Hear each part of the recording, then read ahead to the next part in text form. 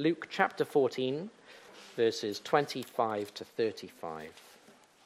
Large crowds were traveling with Jesus, and turning to them, he said, "If anyone comes to me and does not hate father and mother, wife and children, brothers and sisters, yes, even their own life, such a person cannot be my disciple. And whoever does not carry their cross and follow me cannot be my disciple. Suppose one of you wants to build a tower. Won't you first sit down and estimate the cost to see if you have enough money to complete it? For if you lay the foundations and are not able to finish it, everyone who sees it will ridicule you, saying, 'This person began to build and wasn't able to finish.' Or suppose a king is about to go to war against another king. Won't he first sit down and consider whether he is able, with 10,000 men, to oppose the one coming against him with 20,000? If he is not able, he will send a delegation whilst the other is still a long way off, and will ask for terms of peace. In the same way, those of you who do not give up everything you have cannot be my disciples. Salt is good, but if it loses its saltiness, how can it be made salty again? It is fit neither for the soil nor for the manure heap. It is thrown out. Whoever has ears to hear, let them hear." Here in this passage, Jesus is traveling to Jerusalem. In Luke's Gospel, he's been traveling to Jerusalem since chapter 9. And he'll continue traveling towards Jerusalem until chapter 19. And as we see here in verse 25, there's a large crowd following Jesus. But Jesus does not want casual followers. And so he does what he does on other occasions. He sifts the crowd. I don't know how many of you have a garden sieve at home. Maybe one of these large metal cylinder type objects with a wire mesh, a strong wire mesh at the bottom of the tube. And into this cylinder object you can put lots of earth and soil, and then you give it a really good shake. And out comes the soil at the bottom, and you're left with the rocks and the weeds, and you pick them up and you throw them away. Well, Jesus is wanting to sift the crowd, maybe in the opposite direction. He's wanting to put the crowd into his sieve of teaching and challenge, and he wants to shake the crowd. And the crowd will fall through, many of them, and disappear from following him. But he knows that some will remain in the sieve, and he'll pick them up and he'll say, a true disciple. Someone who will follow me right to the end. So let's look at this sifting. And we see in verse 25 that Jesus is purposeful.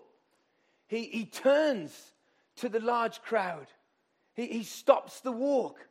And he turns to them and he gives them 3 strong challenges. He says 3 times, if you don't do such and such, then you cannot be my disciple. He says it in verse 26, if you don't, you can't be my disciple. In verse 27, if you don't, you can't be my disciple. And then again in verse 33, if you don't, you can't be my disciple. And we can imagine the crowd maybe responding, Jesus, it's a beautiful sunny day. We're having good conversations. Why have you had to spoil it with such serious demands? But Jesus is sifting them. He's looking for true disciples. And Jesus is sifting us this evening. Every single person in this room right now, everyone online, Jesus is sifting us. He's talking to us. He's stopping us on our journey of life to challenge us about our discipleship. And so the title of our sermon this evening is The the sifting Saviour. And his overall requirement is found in verse 33, which is a kind of summary of his teaching. But really in verse 33 he's saying, you cannot be my disciple unless you renounce everything you have. Verse 33. Unless you renounce everything you have, you cannot be my disciple. It says there, give up. But maybe renounce is a bit of a stronger word and captures the Greek a little bit more. In English, renounce simply means to formally declare your abandonment of a claim, a right, or a possession. To say, I give up completely, demanding that those things are mine and that they're first place. Now, Jesus' demand is a relative statement. He isn't demanding a rejection of all material things. He's calling for a rejection of all material things that come in the way of following him. Disciples of Jesus are called by him to a wholehearted commitment that whenever it comes to a choice between a thing, a possession, a person, and Jesus himself, the disciple will always choose Jesus. The true disciple of Jesus says, when it comes to following Jesus, I renounce all that I have. I make a commitment that nothing will come between me and following my Saviour. And if we don't have this wholehearted commitment, we won't follow Jesus. That's the point. When something comes along with a greater draw and appeal, we will follow that instead. So imagine with me a nice large smooth table. And on that table there is one small metal paper clip. And onto the table you also put a magnet, a nice sized magnet, and you move the magnet towards the paper clip and the paper clip attaches to the magnet. And wherever you move the magnet on the table, the paper clip stays attached closely to the magnet. But then imagine you put onto the table a lot of other magnets, some with greater pull and some with lesser power than that original magnet. And you move the magnet in amongst the other magnets, and it comes close to one that is of far greater pulling power. And suddenly, where is the paper clip? It's on the new magnet. It's no longer attached. It's no longer following. It's been drawn away. You may be following Jesus this evening closely. But are there things that come across your path that draw you away from following him? When it comes to a choice, they have greater drawing power on you than Jesus does.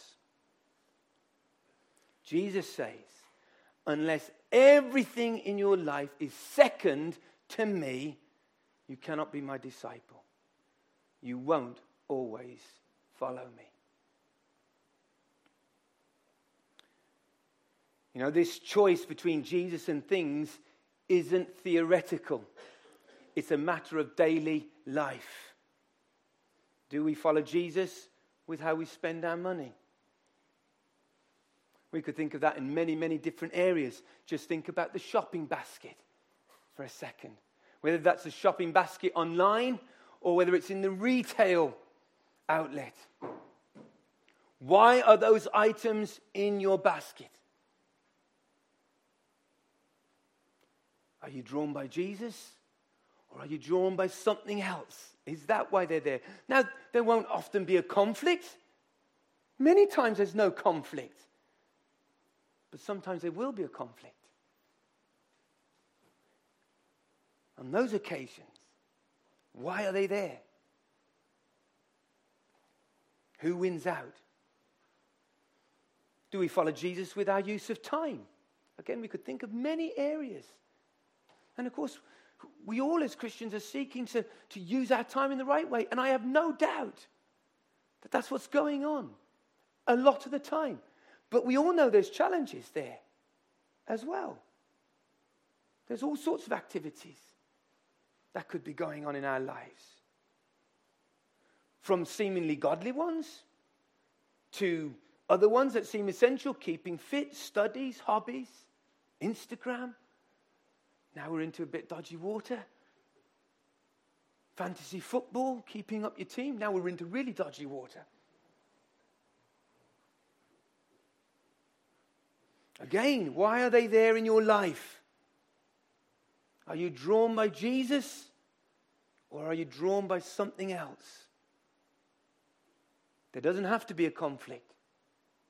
But when there is, who and what is winning out?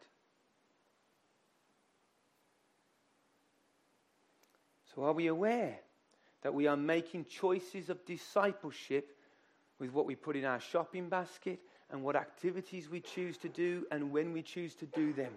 That's just two examples. But Jesus is sifting us this evening.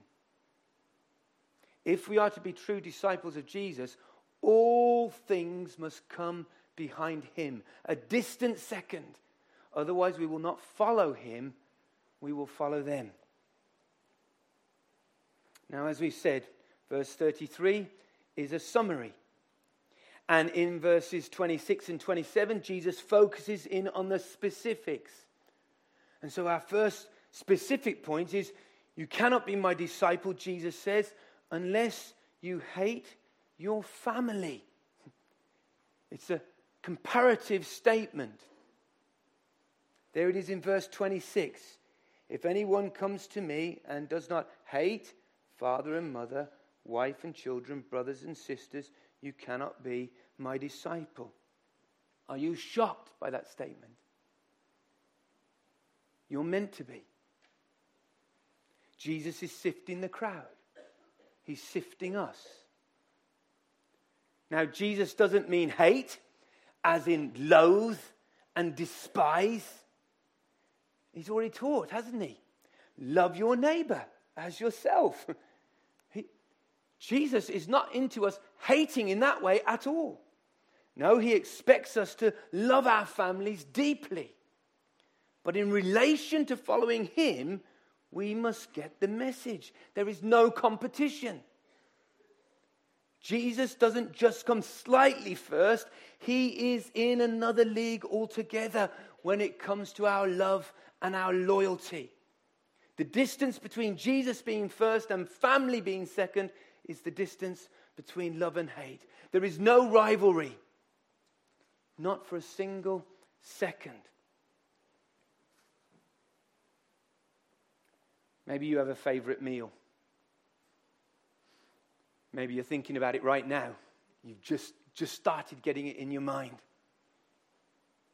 Now, you like other meals? Absolutely. But any time you go to a restaurant and your favorite meal is on the menu, there's no competition. Maybe you're one of those kind of people. It's as if you hate every other meal because you will always choose your favorite meal. There is never a moment of doubt in your mind. There's no rivalry. You always choose your favorite meal.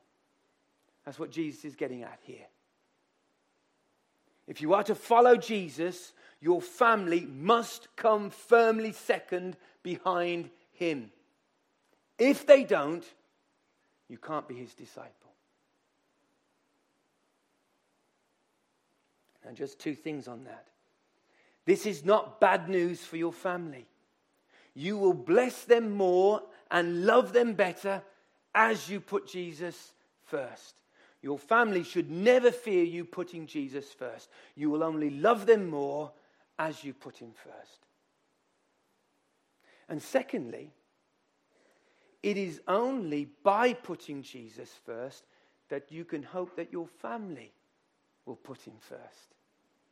You know, our culture makes a virtue of putting the family first, especially children. But parents, if you bring up your children and they know that they are first in your life, why would they ever put Jesus first in their lives? They must see you putting Jesus first. Then they will be encouraged to follow Jesus wholeheartedly themselves. If we believe Jesus is the Saviour and only hope of mankind, then we must put him first so that our children will put him first. And if you are single, you must put Jesus first so that your family and friends might also come to see that Jesus is truly worth following. We could think of many examples in our daily lives of where this might play out. We're just going to think of one example. And in giving this one example, I'm not trying to prescribe to you a certain behavior. Try and see the principle behind the illustration and think through how you apply that principle. But let's just think about a family home for the moment. We'll think about, it could be a student home, it could be a singles home, it could be, and maybe we'll move on to that in a moment, but just think about the family home for a minute, and it's movie night. And the chosen movie, you already know, dishonors Jesus. There's plenty of them out there. And you know that before the movie ever starts. Now, dads, let me speak to dads for a moment. Who will your family see you following? Them or Jesus? I'm not trying to put the family in the wrong category and make the dad the perfect example. It could be the other way around. But I don't want to put the responsibility of leading on them. I want to put it on the one who should lead the family, the father. If the family are wanting to watch this movie, dads, what will you do? Will they see you following Jesus? Will they hear you say, no, that's not the way to go? Or will they see you going with the flow?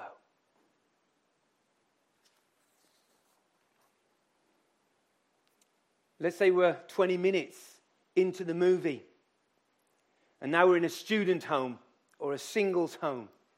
And 20 minutes in, suddenly Jesus is dishonored in the movie in a clear way. In that group of students, in that group of friends, who will follow Jesus?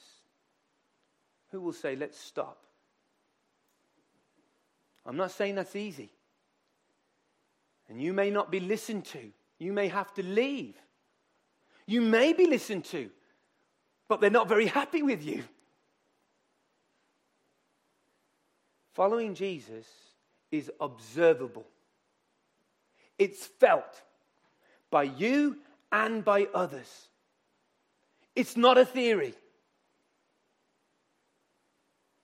Our following of Jesus must be wholehearted so that our family and friends see it. It should be so wholehearted that no precious relationship between family or friends stands in the way. All other loyalties must come second all of the time. Discipleship isn't temporary volunteer work on our own terms and at our own convenience. It's a daily reality. It's a daily privilege.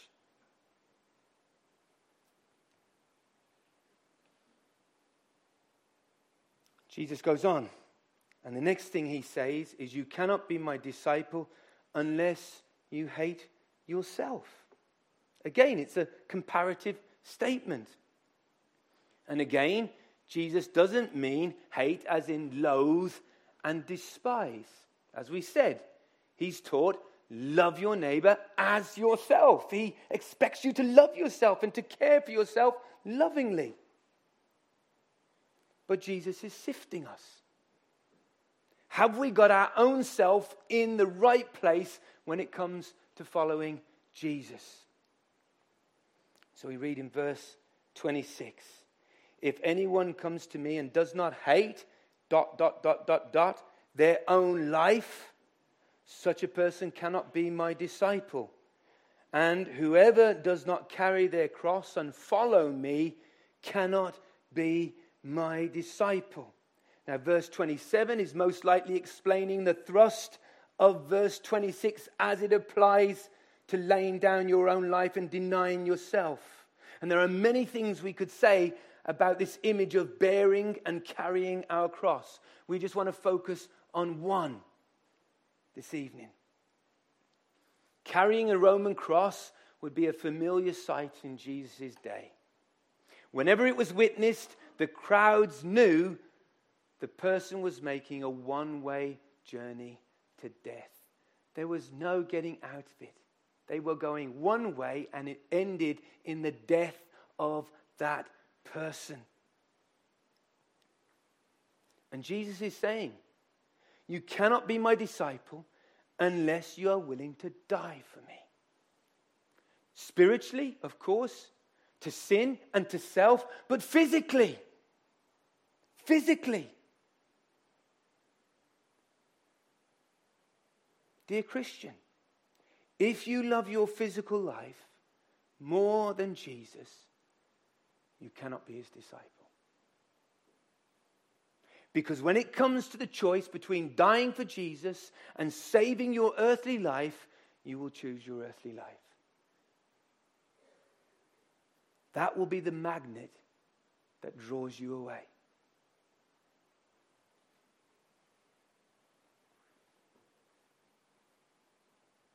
So Jesus calls us to renounce all that we have, to place our families and selves firmly behind his claims on our lives.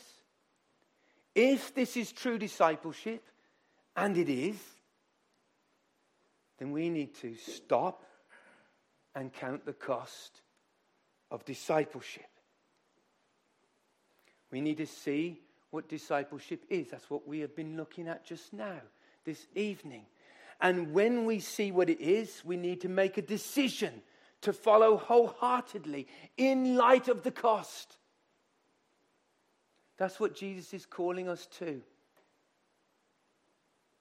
And Jesus underlines how important it is to stop and count the cost of discipleship by giving us two illustrations that make the same general point.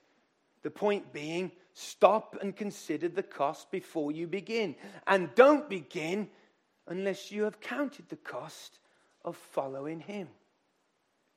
And so he gives us two illustrations. And the first one is an illustration of a builder. It begins in verse 28.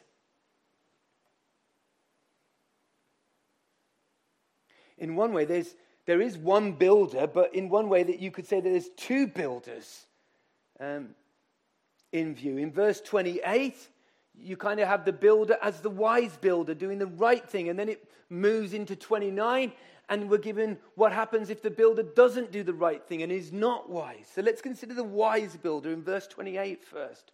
And we're told that he wants to build a tower. It could be a tower in a vineyard. It could be a watchtower. Or it could be a storage tower.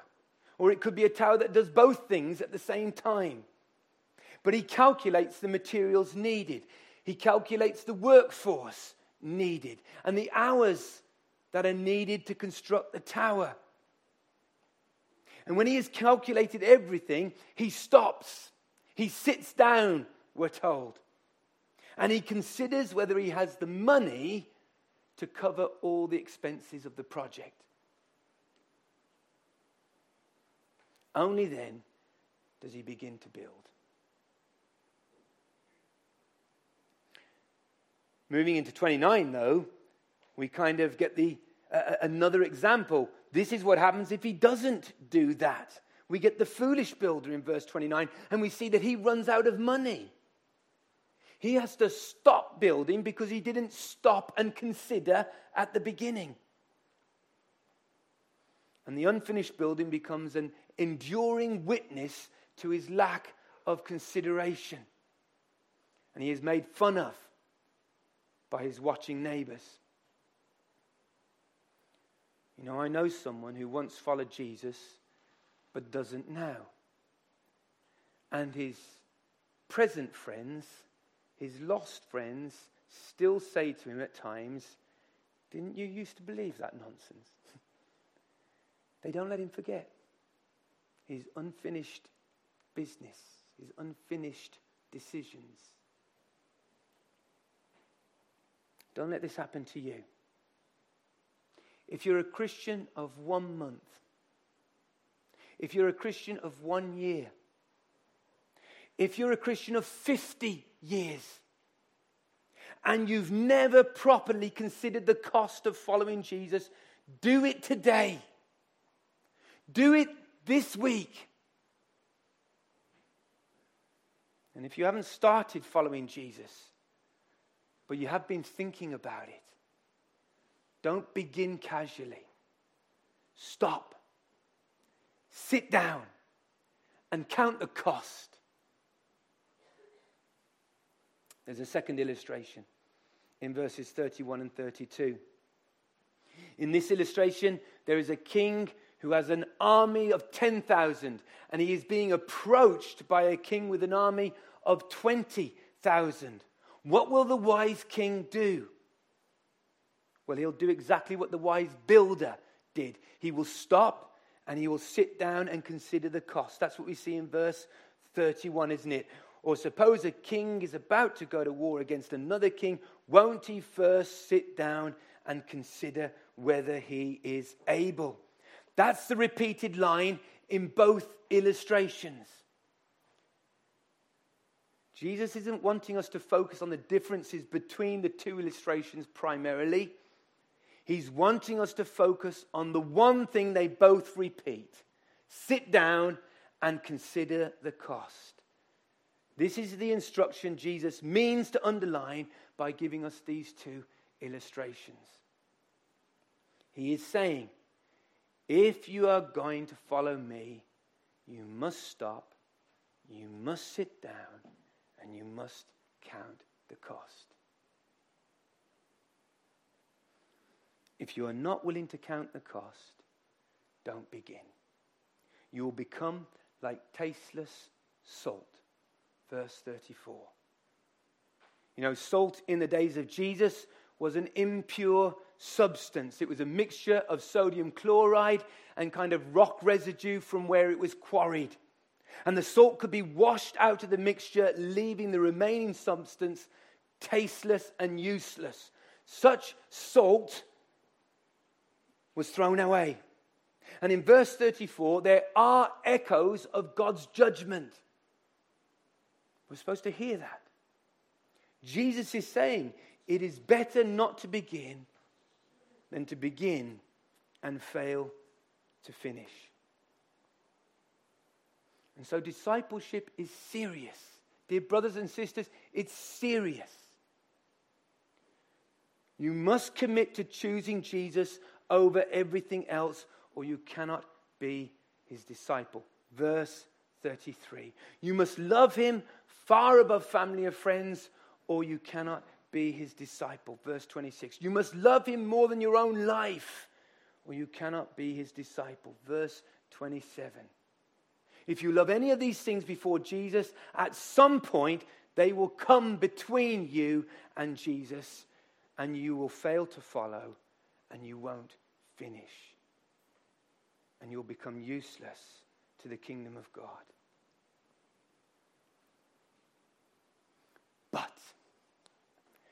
But you are not only to count the cost, you are also to count on Christ for discipleship.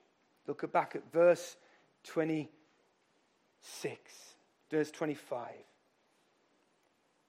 Verse 26. If anyone comes to me.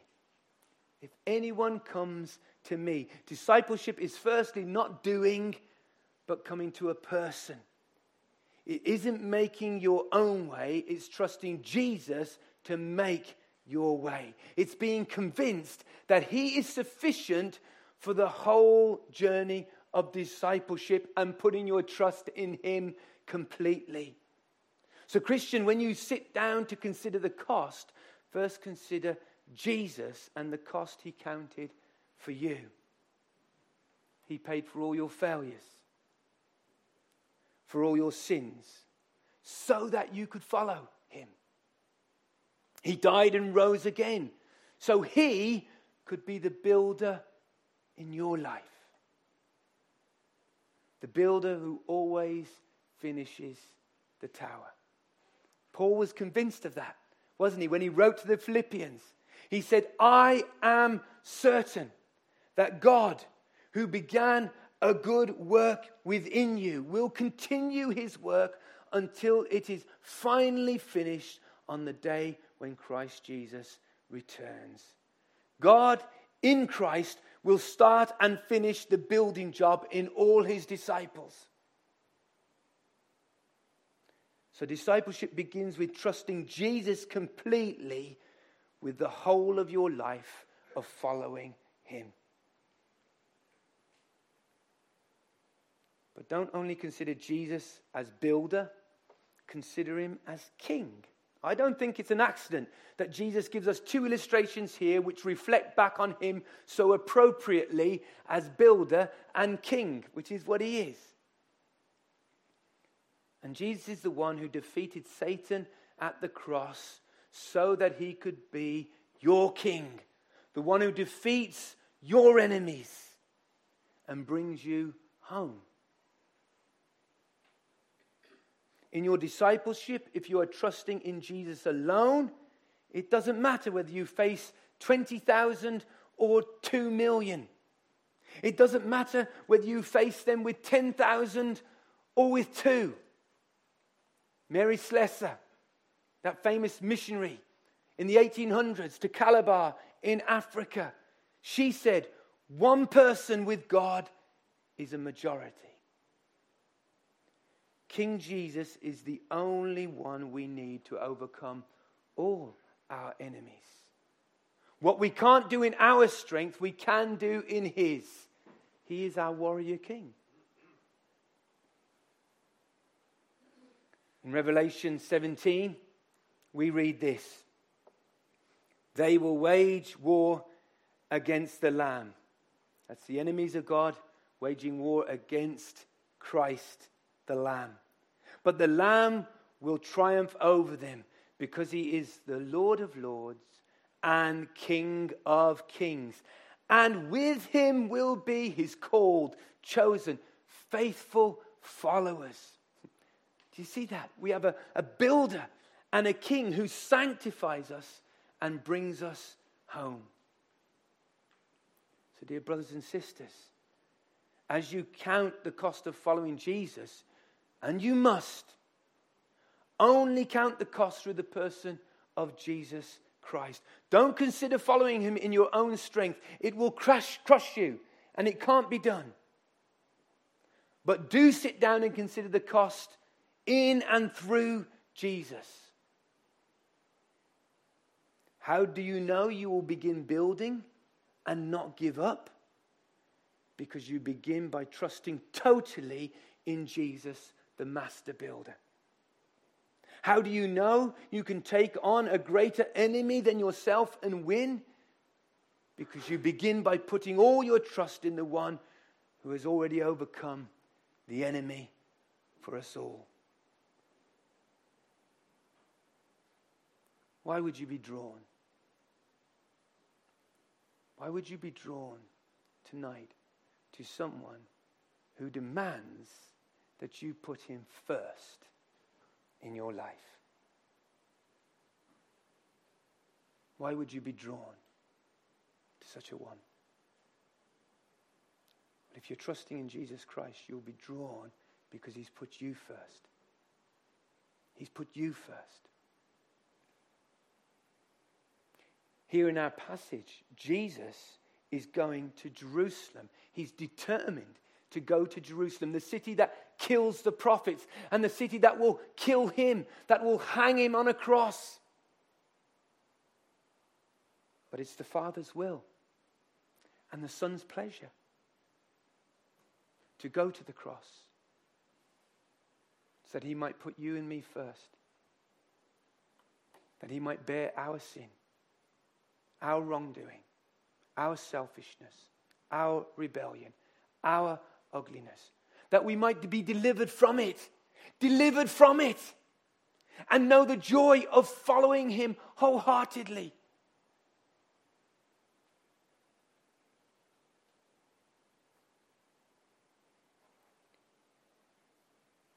Surely you can follow a Saviour like that. In fact, doesn't that Saviour draw you? Don't you want to follow him above all other things as you consider that? Jesus is truly magnetic, dear brothers and sisters. He is magnetic. He is beautiful in his character. He is glorious in his faithfulness. He is astounding in his love. He is awesome in his divinity. Did Paul the apostle follow Jesus out of his own determination? No. He said, the love of Christ compels me, forces me, draws me. Christ's love irresistibly drew Paul to follow Jesus. He could say, I'm drawn by his love for me. Why can our brothers and sisters in deep persecution choose death and Christ rather than life and denial? It isn't because they are special. It is because they are drawn by his love. Are you beholding Jesus enough to be drawn by his beautiful character? Or are other things drawing you away so you don't behold him and you're not magnetized?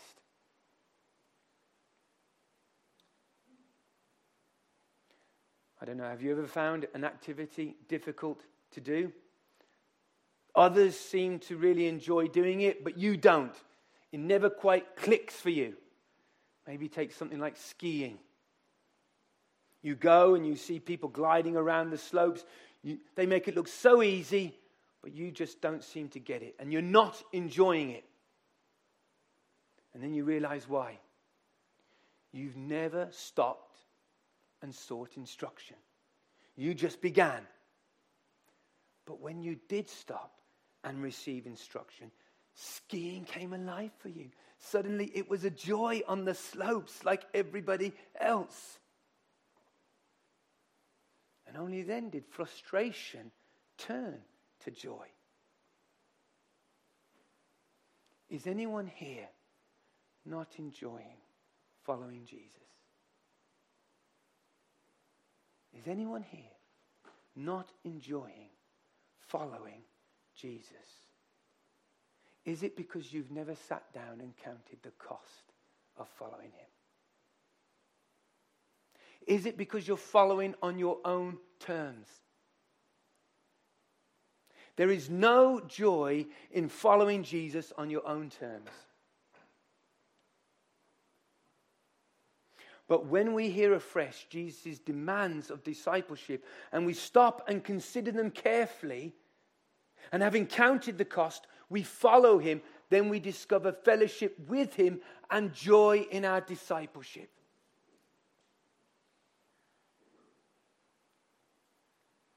So Jesus is sifting us this evening.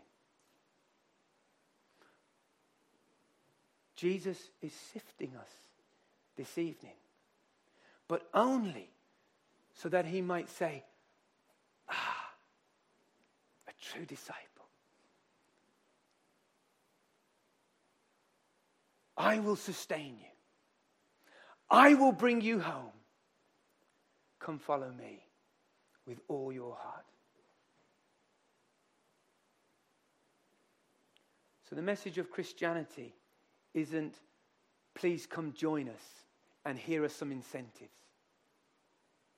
It's, here is the greatest news ever, but it will cost you. It's so worth it, but you must renounce everything to follow Christ. Amen.